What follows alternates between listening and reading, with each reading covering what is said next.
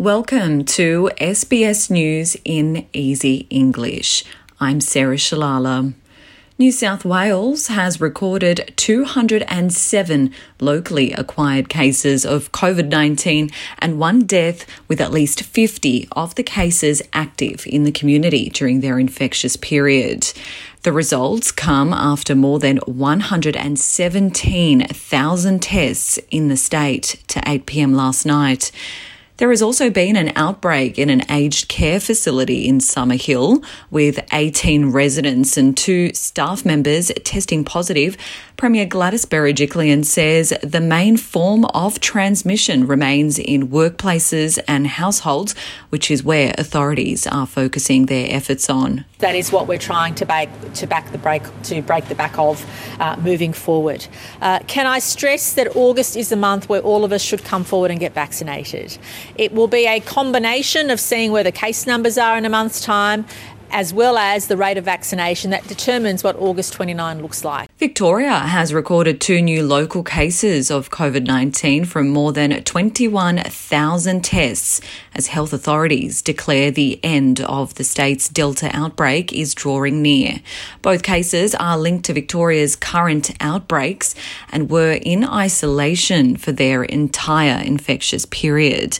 Health Minister Martin Foley says the state has also decided to impose further restrictions on people travelling from New South Wales into Victoria that come into effect from 11:59 tomorrow.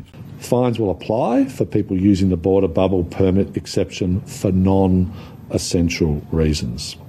And just remind everyone that the fine is up to $5,492. There are 134 active cases in Victoria, down at 27 from Sunday.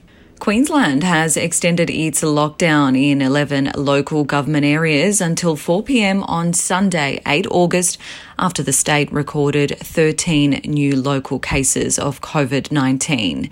There were also 2 cases in hotel quarantine. 13 of the new cases are all linked to the current outbreak in the last few days, bringing the total in the state to 31. 7 new cases are students from Ironside State School. 5 are related to Ironside State School, including household members or family contacts, and 1 case is linked to a confirmed case from the karate school. Chief Health Officer Dr. Jeanette Young is urging people across the state to get tested if they have any symptoms. Now, I am asking for people outside Brisbane to also make sure they get tested, so people outside the southeast corner, because I don't know where this virus has already moved to. So just because you live outside one of those 11 LGAs, don't feel comfortable. To other news now, and the United Kingdom has joined Israel in alleging Iran carried out a fatal drone strike on an oil tanker off the coast of Oman in the Arabian Sea. Iran denies being involved in the assault.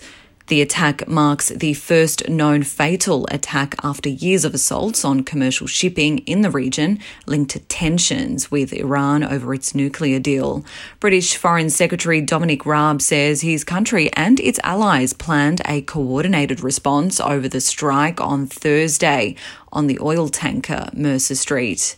To sport now, and the Matildas will take centre stage at the Tokyo Olympics today when they face Sweden in a semi-final clash that's arguably the biggest game in their history.